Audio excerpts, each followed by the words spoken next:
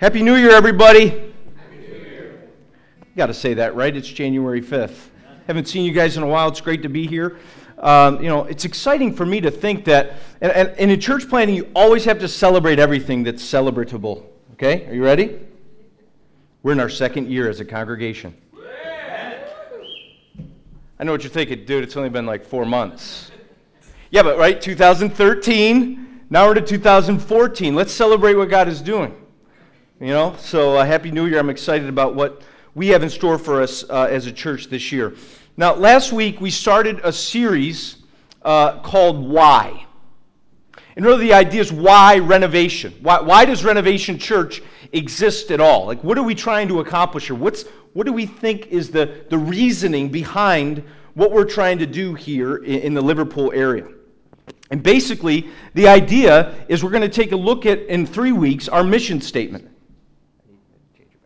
Oh, okay. That's all right. I'll just talk loud while you change it.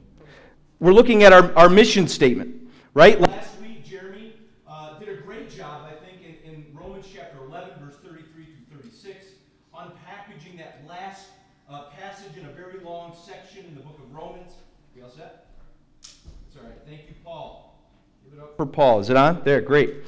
And basically, we saw that last verse, right? For from him and through him and to him are all things. To him be the glory forever. Amen. Right? Everything exists for the glory of God. And surely when we talk about why does Renovation Church exist, we're going to answer the question, rightly so, biblically so, that it exists for the glory of God, nothing else. Right? Paul read Psalm 115. Not to us, O Lord, not to us, but to your name give glory. It's all about the glory of God. That's why we're here. And our mission statement goes on to talk about, and that's what we're talking about tonight, that next piece. That it exists to glorify God by equipping all Christ's people to live a faithful life of worship.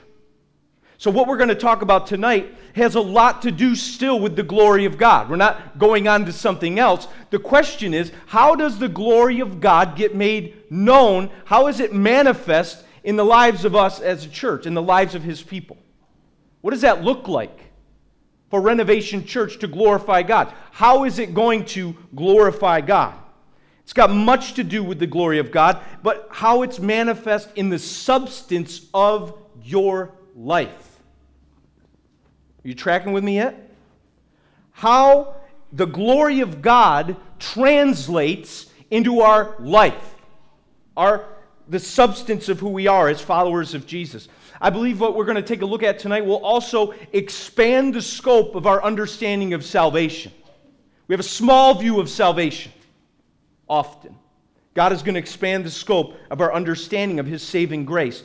And at the same time, I believe this year, and I think fittingly so, January 5th, the first Sunday of the year, God is going to challenge us and call us to change. You hear that? You need to change.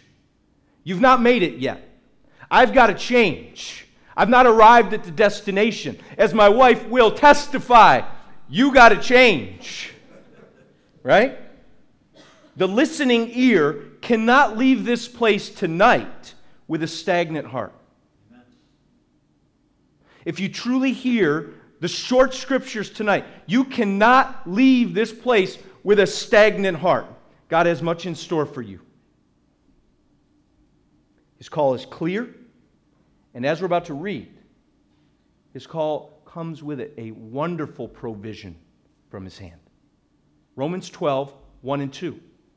Right, Jared, last week, Romans 11, 33 through 36, and now Romans 12, 1 and 2.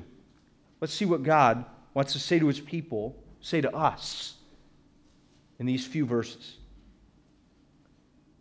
Paul says, I appeal to you, therefore, brothers, by the mercies of God, to present your bodies as a living sacrifice, holy and acceptable to God, which is your spiritual worship. Do not be conformed to this world, but be transformed by the renewal of your mind, that by testing you may discern what is the will of God, what is good and acceptable and perfect. This is God's word. Amen. I'm going to feel a little deja vu here for a moment. One of my pet peeves in life, this whole RSVP culture. Okay? You know, we put it out on the city, or you get an invitation in the mail for a wedding or something like that. You get, the invitation, it says, will you attend? It's real simple. Yes or no. And we stare at it like, this is the most difficult decision that I've ever made in my entire life. It's so difficult that I refuse to make it, actually. If I say yes, that means I've got to go now, right? Sounds like commitment. If I say no, then what if I change my mind? Like, what if my schedule opens up, I'm really bored, and I would really like to go all of a sudden? What I'm going to do is I'm just going to let it sit. I might text you 5 minutes before the event and let you know. Right? Am I exaggerating? No, I'm not exaggerating. This is my generation. This is what we do. We don't want to commit. We don't want to RSVP, right? It's optional. Somebody sends you an invitation, it's optional. You can do whatever you want with it. Don't be forced to do anything. Right? Maybe I've got issues and you're thinking this guy's weird. I don't know, but I think it's kind of true. Look what Paul says. He's not inviting anyone to do anything. There's no recommendation. There's no invitation. He's not looking for your RSVP. He is speaking to the Roman Christians with very authoritative language. I appeal to you, therefore, brothers, he said. And that word appeal is a summons. You heard it. A summons, a demand, a requirement. You must do this. There's no option. There's no yes or no. You have to respond to it. There's an appropriate response, and there's an authority that comes with it. He's using an authoritative word. He's summoning the Roman Christians to do something. And again, we don't like authority, do we? And I'm sure the Roman Christians, although they understood authority, being in Rome, the emperor's there, the whole bit, Caesar, they understood it, but they're still not big fans of it, because human nature, we're not fans of authority. And surely today we live in an anti-authority age. Nobody wants to be told what to do. And so when we hear Paul say, I appeal to you, I summoned you with great authority, that really rubs against culture. It rubs against human nature. We're not really interested in that. Who does Paul think that he is? On what basis, what grounds does this mere man of a different age, on what basis can he summon me to do anything? And I love what he goes on to say next. It says, I appeal to you, therefore, brothers, by the mercies of God. There's his basis.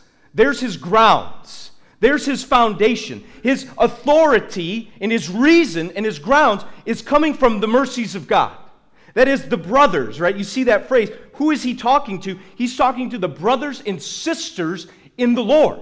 Those who, if you look back, had embraced Jesus, had heard the message, and become children of God, who are now brothers and sisters in the Lord Jesus Christ. Those who had been recipients of the mercy of God, those people are the ones that are summoned to do something. They receive something. Now, because they have received something, there's an inherent summons to respond. The mercies of God. What does Paul mean by the mercies of God? What is he getting at? Well, if you look back the previous couple chapters, we see that God in his grace and in his sovereignty has poured out mercy on all, Jew and Gentile, right? Chapters 9 through 11. You look at verse 32 of 11, for God has consigned all to disobedience, that he might have mercy on all. In view of that mercy, In view of the mercy of God that he has lavished upon all, Jew and Gentile, not just the Jewish nation, not just Israel, but both the whole world, Jews and Gentiles, are now hearing of and being able to receive this great mercy of God. What mercy of God?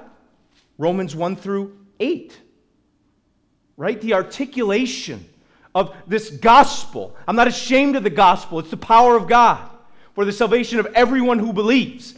That's the mercy of God. When Paul is summoning the Roman Christians to do something, he's making that summons, that authoritative appeal on the basis of all that God has done in Jesus Christ. For them. In them. It's his mercy. Is that the thing that is the foundation and the grounds for such an appeal. It is the gospel. See, our salvation is so much bigger than we would imagine. It's not just a ticket to a nice resting place when we die. Salvation is something that when received, when mercy is received, it is something that by the power of it, by the implications of it, summon the person who receives it to a completely new way of existing. Amen. Salvation surely is then what we await. I'm not trying to dispel our hope for heaven in the kingdom of God, where we will no longer know sin, where we'll be in the uninhibited presence of Jesus. Let's hope for that. But man, salvation is today. We're called to respond accordingly as recipients of the mercy of God. So understand this, if you're here tonight and you have not received Jesus, do not hear the summons to respond. But hear this.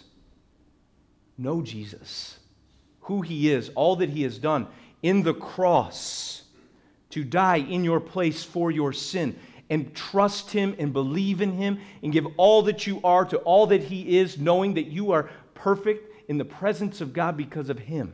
Amen. That he accepts you because of Jesus. My plea to you tonight is not to do anything other than just receive and believe in Jesus. But friends, if you have received him before, if you claim to believe in Jesus, listen to the plea. Hear the summons of Paul to all those who have received it to do something on the basis of that. It's an empowered summons. The mercy is something that translates into our living. Right? I think our view of Christian living is small because our view of salvation is small. This is what God has done in Christ. The gospel's so much bigger. Salvation includes a summons to live on a faithful life of worship. And so many of you now are even getting overwhelmed. Because the call of God can be overwhelming for us as people. We're called to do something now. We're called to respond. How am I going to do that? I don't have what it takes. What am I to do?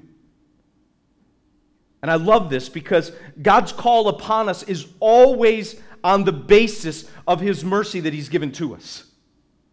It's never devoid of his help. His call is never without provision. So if you're here overwhelmed by the call, and we haven't even talked about the specifics of that call yet, but if you're already feeling overwhelmed by the call of God, the summons to respond, please feel the overshadowing of the grace and the presence and the mercy of God. Amen. Joe Briscoe, I'll never forget this quote.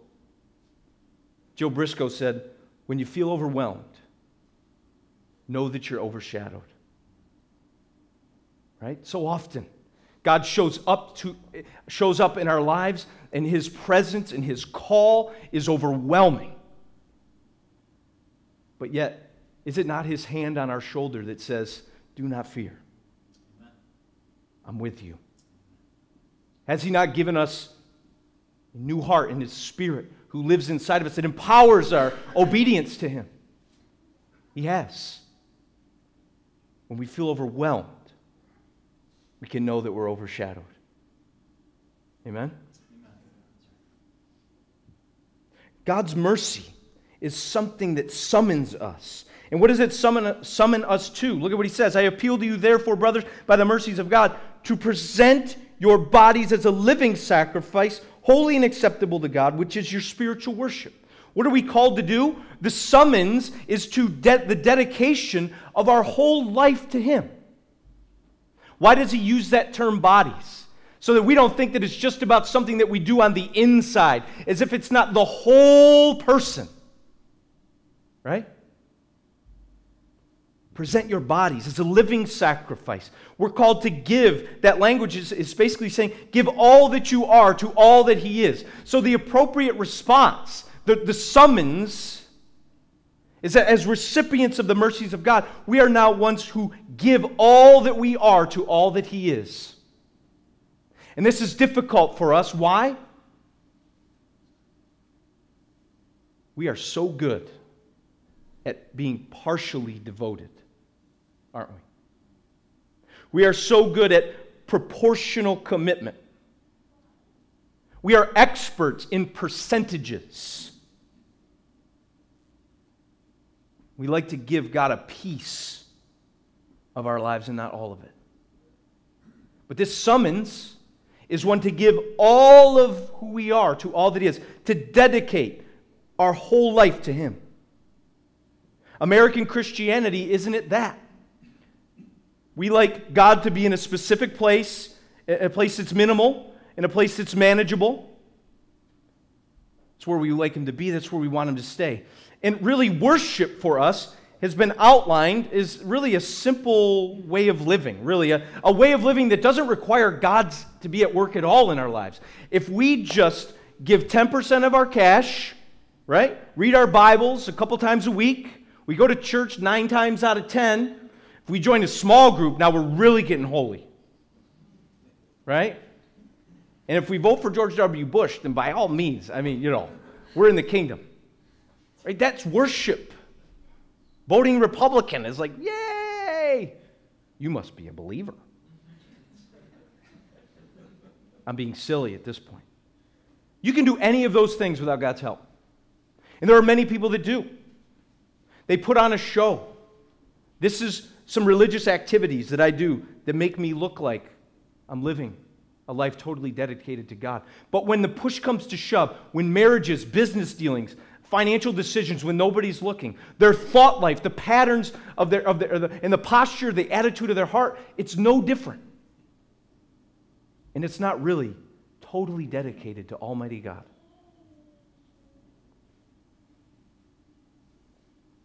Our response to the gospel must be so much more than this, shouldn't it? God's mercy summons the dedication of our whole lives to Him in worship. See, I want to add that. In worship, what's the language there? Present your bodies as a living sacrifice. That term present is an offering. It's a giving. That's worship language. As a living sacrifice. A sacrifice, that's worship language.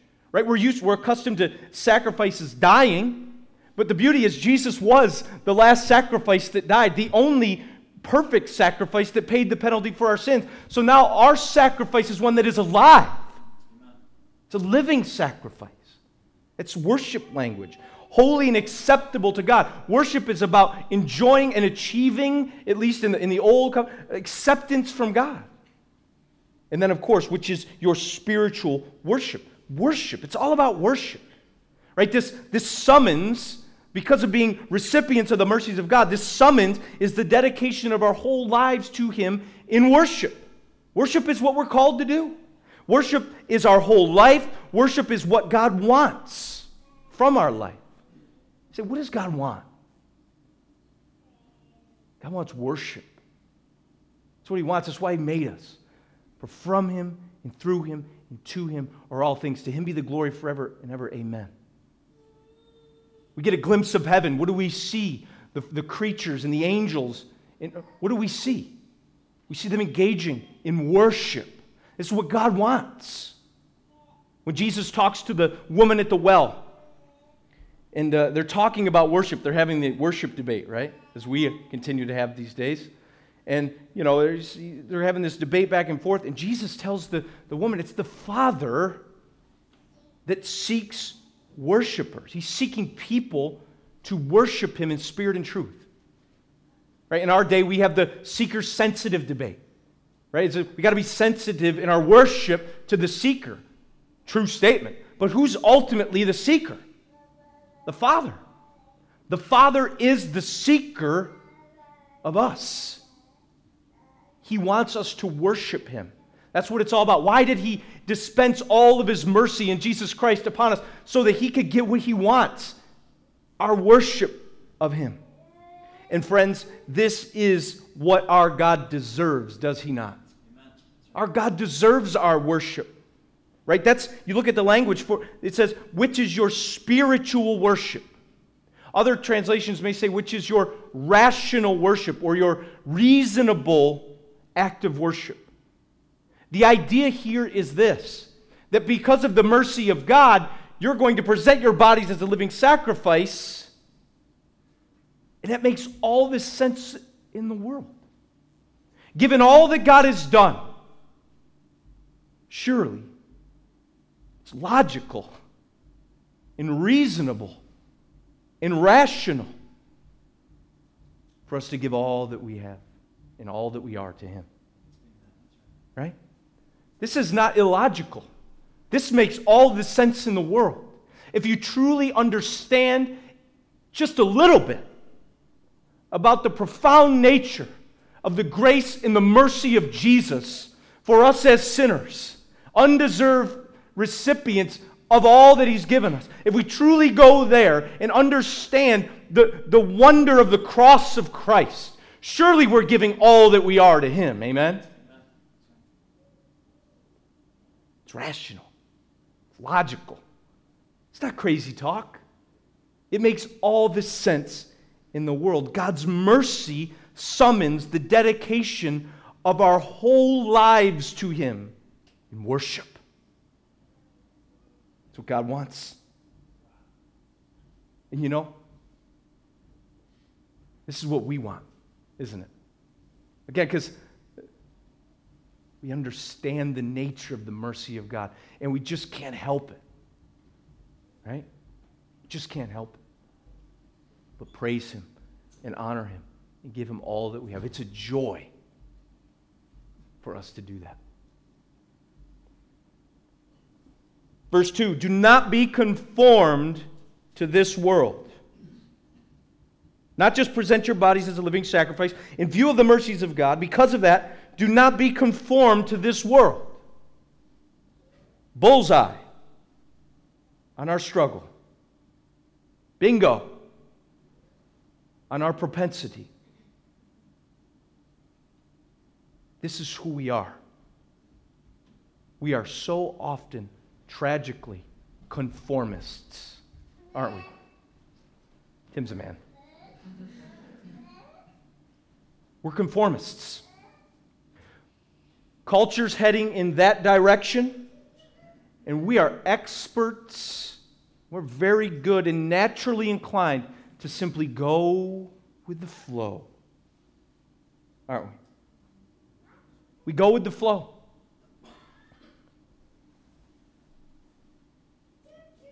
The sad reality is that even those who say they've received mercy from Jesus, who believe in Him and belong to Him, the sad reality is that there's no distinguishing difference between their lives, the substance of who they are, and the rest of the world. It's just one of conformity. I'll never forget reading the book Unchristian. Anybody read that book? I know it's kind of old now. Jeepers. Nobody read that book? See, there you go, Daly. I love it. You should pick it up. Interesting read. Barna put it out, Barna Group. Don't agree with everything Mr. Barna says, but man, he's served the church well in helping us see some realities. He said this, David Kinnaman, author of the book. We compared born-again Christians to non-born-again adults. We found that born-agains were distinct on some religious variables, most notably owning more Bibles. Jeepers. I feel bad for a guy when we move. It's like, just grab the Bibles. Owning more Bibles, going to church more often, donating money to religious nonprofits, However, when it came to non-religious factors, the substance of people's daily choices, actions, and attitudes, listen to this, there were few meaningful gaps between born-again Christians and non-born-agains. Christians emerged as distinct in the areas people would expect, some religious activities and commitments, but not in other areas of life. In virtually every study we conduct, representing thousands of interviews every year, born-again Christians failed to display much attitudinal or behavioral evidence of transformed lives. We're conformists. But the gospel empowers and summons us to something radically different than conformity. In our marriages, there should be a radical difference between the marriage that has received the mercy of God and the one who has not. Radical difference in what it represents, how it makes decisions. How about business? Same thing. Radical difference how you do biz than the other guy, the other girl, right? Radical difference how you handle your decisions, what you value, your financial dealings, business transactions. There should be a radical difference because of the mercy of God. Not because you're great, not because we're going out there to just be different and be better, but because the mercy of God does that when received.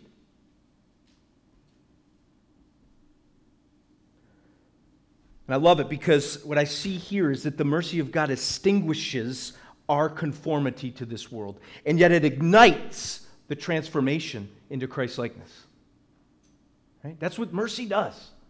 We have a conformity issue, we've got a mercy issue. Right?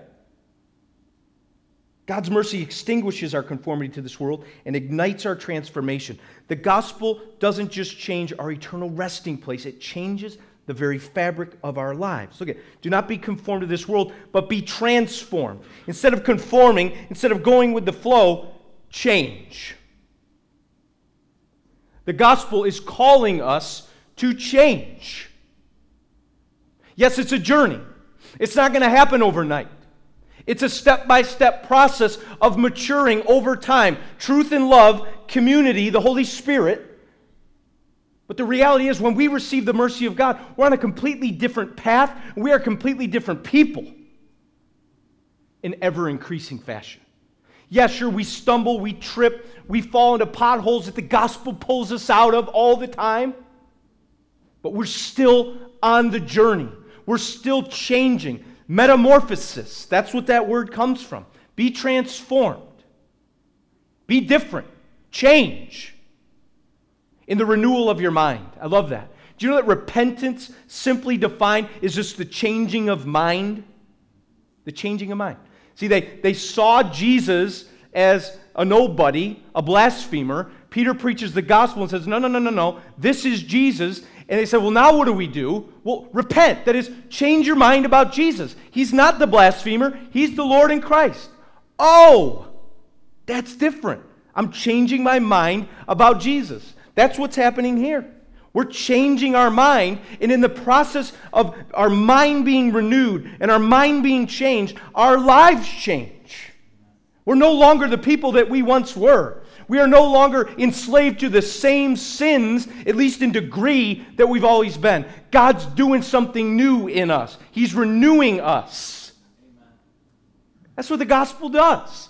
Tell me your scope of salvation is not being expanded today. It's not just heaven.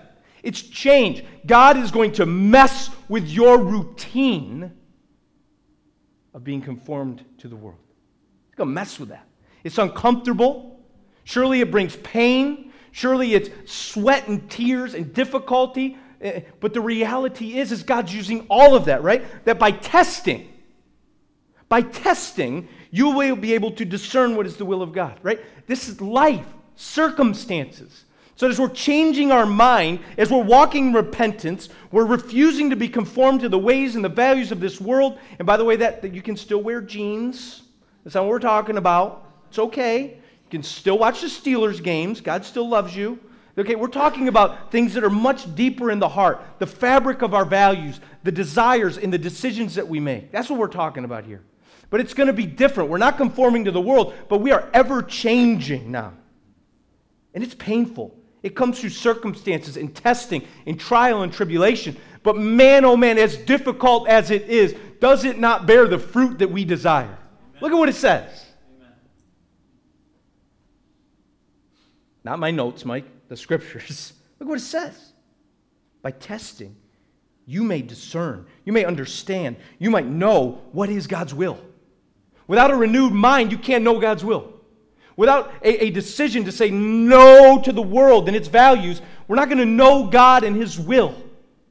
We're not going to know. We may think the ways of this world is what? Is good and acceptable and perfect. But it's not. But what we long for is that, what is good and acceptable and perfect. And the good news is, as we decide to present our bodies as a living sacrifice, as we refuse to be conformed to this world, and as we commit ourselves to God honoring, Christ representing change, guess what? We know God's will. Beat that. You can't wrap that up. You can't get that at Best Buy. You'll know God's will. And you'll know it to be for what it is. Good. Pleasing. Perfect. That's God's heart for you. He wants you to know Him in His ways. Not just, oh, I know what that's about, but know Him. Intimately. Relationship.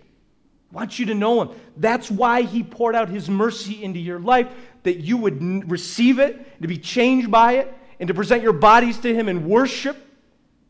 That's what God's doing. So much bigger than just getting you out of the fiery pits of hell. I'm so excited about that, and you should be too. Amen. But there's so much more.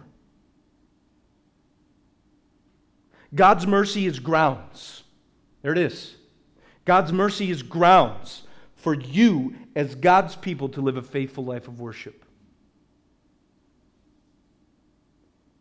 You may be overwhelmed now, but you're hearing this high call, this summons, this authority from God. Yeah, that's fair. But understand this, God's mercy is grounds for that. That's the only reason we make this plea tonight as we start the new year. Ask you to commit yourself to changing into Christ's likeness. It's because of the mercy of God. God's mercy is grounds for you as the people of God to live a faithful life of worship. And if I can just, for a moment, step away here, just talk about church here. That's what Renovation Church exists for. It's not right there in the text, but man, the text points us to this. Reminds us of this. It shows us what church is all about. It's about the glory of God, primarily. And how is the glory of God achieved? By equipping Christ's people to live a faithful life of worship. That's what the church is here for. For every single one of you. For all the people that live in this community. It's here for the glory of God so that you might change. So that you might become more like Jesus. People today, church today, we define success in a real jacked up corporate way. How many people, how much money, and is anybody furious with the pastor? Right? Dwight Smith talks about that. The churches typically define success that way.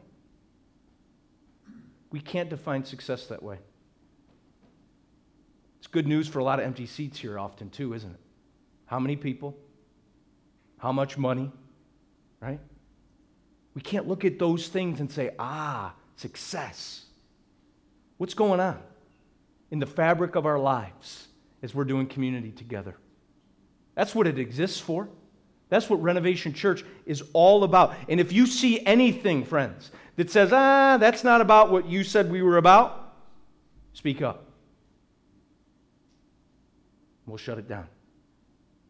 Because it's all about the glory of God. Amen. That's how we define success. It's all about 100% of our people, all of us here, those who couldn't make it, all of our community that is in relationship with Jesus and representing Jesus in the substantive nature of their lives. Equipping you to live a faithful life of worship. That's what our leadership and the ministry of Renovation Church exists for too. God to be glorified, right? You think of our missional communities. You say, man, all we ever talk about is how I got to get involved in a missional community. You better believe it. Why? Because we're worshiping missional communities? Everyone say, eh. No, we're not worshiping missional communities. But we understand the purpose of the church. We understand why we exist. And it's our chosen format. It's our context where these things occur. So when we talk about missional communities, when we beat the drum of if you're not in a missional community, please find a way to get engaged. If there's not one in your neighborhood, maybe we can get one started. If it's not a great time, let's try to find a time. Whatever obstacles in the way, don't give up. You're going to hear it constantly. Get in a missional community. Why? Because we want to pad our numbers? Oh, we got 45 people in missional community. No. Because the glory of God is at stake in your life. Because the equipping of the church is happening in the context of missional communities. Spirit, Scripture, and community. Life change comes as a result of that. So all when we talk about you getting in a missional community, we're saying, we want you to change. We want you to be like Jesus. This is how we've organized ourselves for that. Why do Paul, Daly family, Tim and Elise Bissell, Jeremy and Trish, why do these folks who are leading missional communities now and have led them in the past, why do they open their homes? Why do they invest all the time?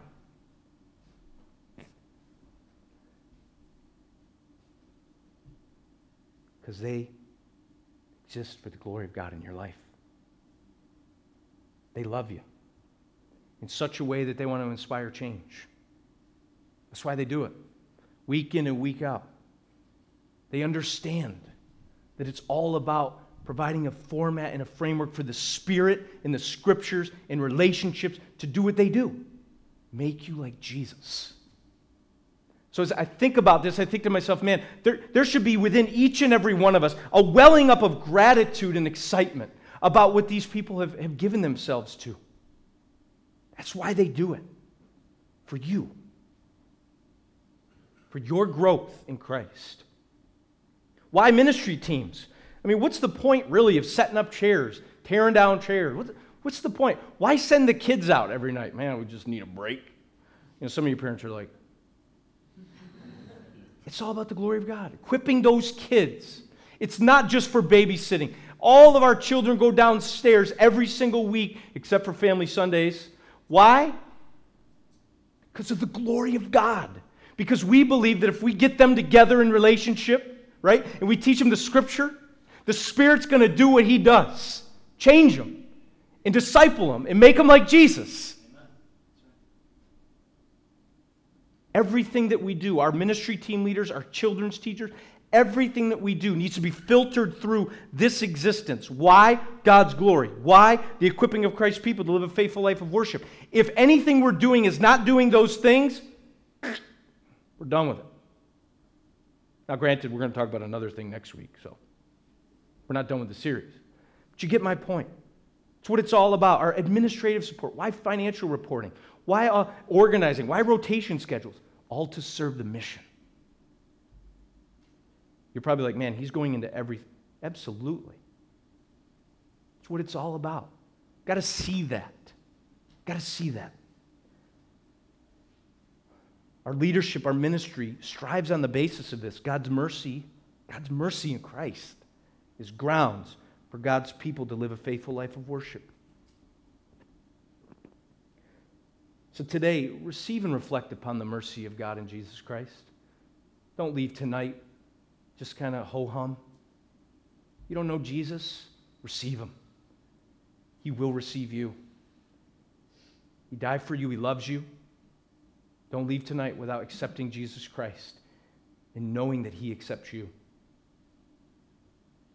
Reflect upon the mercy you have received, O Christian. Respond by giving all that you are to all that He is. There's an area of your life that is unsurrendered. Can we just admit that? Let the Spirit work on your heart. What's the area of your life that is unsurrendered to the God who gave you all of His mercy? Is it time? Is it money?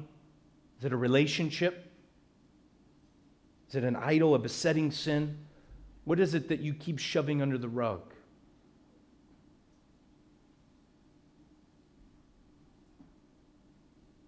I think we need to repent, too, of being conformists, to going with the flow. Turn from our sin and run to Jesus. Amen. At the end of the day, remember, God's going to give you all that you need to do it. Right? When you're overwhelmed, don't forget you're overshadowed. Amen. That's right. God's mercy is grounds for God's people to live a faithful life of worship. Amen? Amen. Let's pray.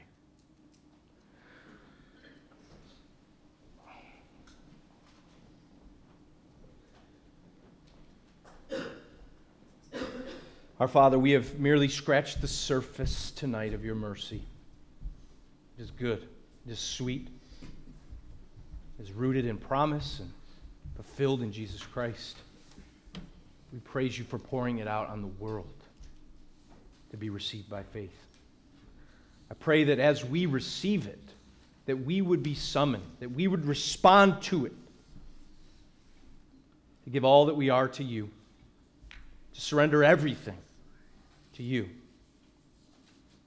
to walk away from conformity to this world, to pursue our change, a change that in ever-increasing fashion enables us to look and display the person, character, glory, love, justice of Jesus Christ, our Lord and Savior. We ask this in his name. Amen.